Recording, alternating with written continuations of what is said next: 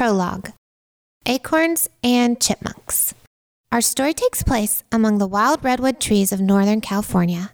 You may know that redwood trees are the tallest trees on Earth, but did you know that if you were to climb one of these trees, you would find a secret forest in the clouds?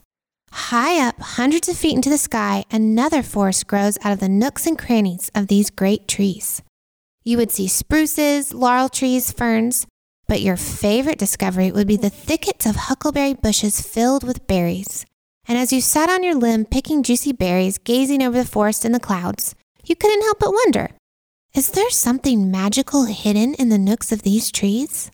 And I will answer your question, no and yes. To think a little acorn of a tree can grow out of the nook of another tree seems quite magical, though perhaps not as exciting as fairies fluttering nearby or a talking baby chipmunk asking if he could have a little tea for a scratchy throat. And since this is a book, I will ask you, which magical story would you like me to write? The one of an acorn growing or the talking baby chipmunk? You say the chipmunk? Are you sure? Wait, some kids say the acorn. Okay, I guess I'll have to eeny, meeny, miny, moe it. Eeny, meeny, miny, moe, catch a tiger by his toe. If he hollers, make him pay $50 every day. My mom says to pick the very best one, and you are it. Chipmunk. Sorry, acorn kids.